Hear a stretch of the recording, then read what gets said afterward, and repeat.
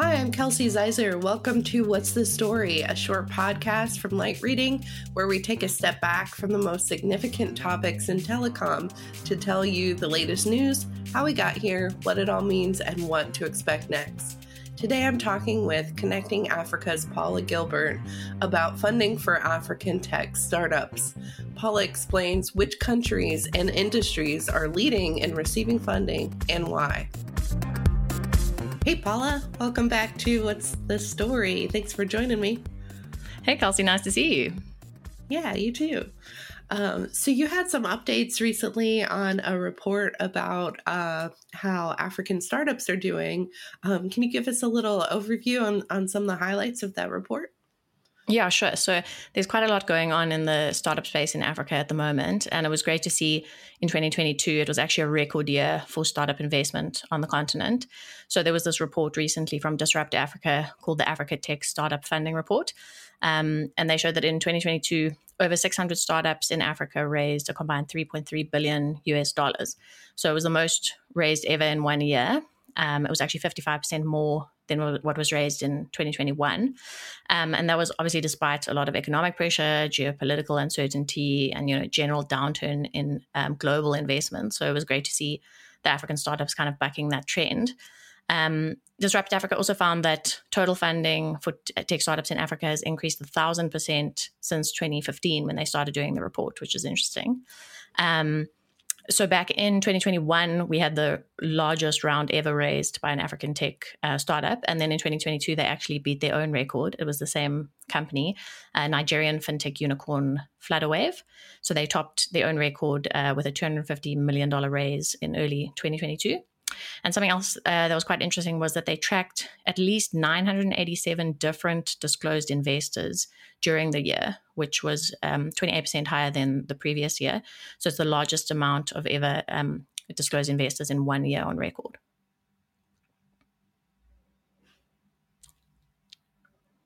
That's amazing. That's quite the growth story. So which countries are getting the most funding or doing the best here? Yeah, so traditionally 4 countries have always dominated when it comes to funding, and that was still the case in 2022. So that's Nigeria, Kenya, Egypt, and South Africa. So over 80% of the funding last year ended up in what they call the Big Four, these countries. Nigeria still always gets the biggest slice of the pie, with 180 startups raising a combined $976 million, almost $1 billion. And Nigeria gets about 29% of total investments on the continent. But the Big Four did, however, secure a smaller share of the total funding compared to previous years, especially South Africa. It seems to be losing a bit of shine with investors. So it declined both in the number of startups getting investment and the amount of money raised. But we still saw growth in Egypt, Kenya, and Nigeria. And it was also a record-breaking year for Ghana and Tunisia. So that was nice to see. They're not quite at the level where they're going to take on the Big Four and become the Big Six, but it was a good growth from the previous year. And what I thought was interesting was overall, there were startups in 27 different African countries that were backed during the year, and that's the most ever in 1 year. Yeah, that's really encouraging to hear. Are there industries that receive the most funding? Did the report break it down by vertical as well? Yeah, so if you know anything about disruptors in Africa, it's no surprise that it was the fintech sector. So fintechs received $1.5 billion during the year, which was about 43% of the total pie. So we saw over 200 fintech startups getting cash injections, and Nigerian fintechs once again took home the majority, 46%. And so we still see Nigeria leading the race there. So once again, it was Flutterwave with their big investment, and then there were also some other Nigerian fintechs called Move and Yellow Card that got big chunks of cash. And then there were a couple of Egyptian fintechs that also received big investments during the year. And the fintech sector doesn't seem to be slowing down anytime soon. Investments grew almost 40% year on year from the previous year. But it wasn't all about the fintech sector. There were also investments across a number of other sectors. The next biggest was e-commerce, and then also investments in e-health, logistics, edtech, energy, agri-tech, and the transport sector also received some investment.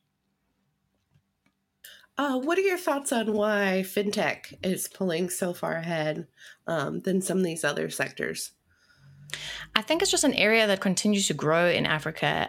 There's always a need for kind of mobile solutions for payments because, a lot of the population is still unbanked. So yeah, a lot of the fintechs have to do with payments, but there's also other like companies with apps that are coming up with interesting things in that space. I think it's something that's traditionally been making money, and so investors are happy to keep putting their money behind it. Yeah, that makes sense. And also seems, logical that e-commerce and retail tech would be close behind that as well. Was there anything else as we close out from the report that, stood out to you? I think it's just nice to see that kind of the pie is being split a little bit more than it was. I mean, obviously we still have Nigeria dominating, but we're seeing some of the other countries sort of up and coming with more investments. And it's nice to see a split across so many countries. Yeah, maybe eventually they'll become the big six, as you mentioned, instead of just yeah, exactly. I'm sure there's like 4 in the background who want to become, the Big 10 also. Yeah, it'll be interesting to see updates next year what the growth looks like. But that's encouraging that, they had such a dramatic growth over the last few years. Yeah, and it's also interesting because obviously the big 4 come from the different regions. So one in South, one in East, one in North, and one in West. So I guess it's just when people look at a region, maybe they're focusing on, Nigeria, but now they'll start focusing out a bit more to more West African countries going forward. Yeah, sounds good. Well, thanks, Paula. Appreciate the update. No problem. Always nice to see you. You too. Thank you so much, Paula, for taking the time to talk today. And thank you to our wonderful producer, Pierre Landrieu, for making this episode. Be sure to subscribe to the Light Reading Podcast for more interviews and insights from the team. Thanks so much for listening. We'll see you next time.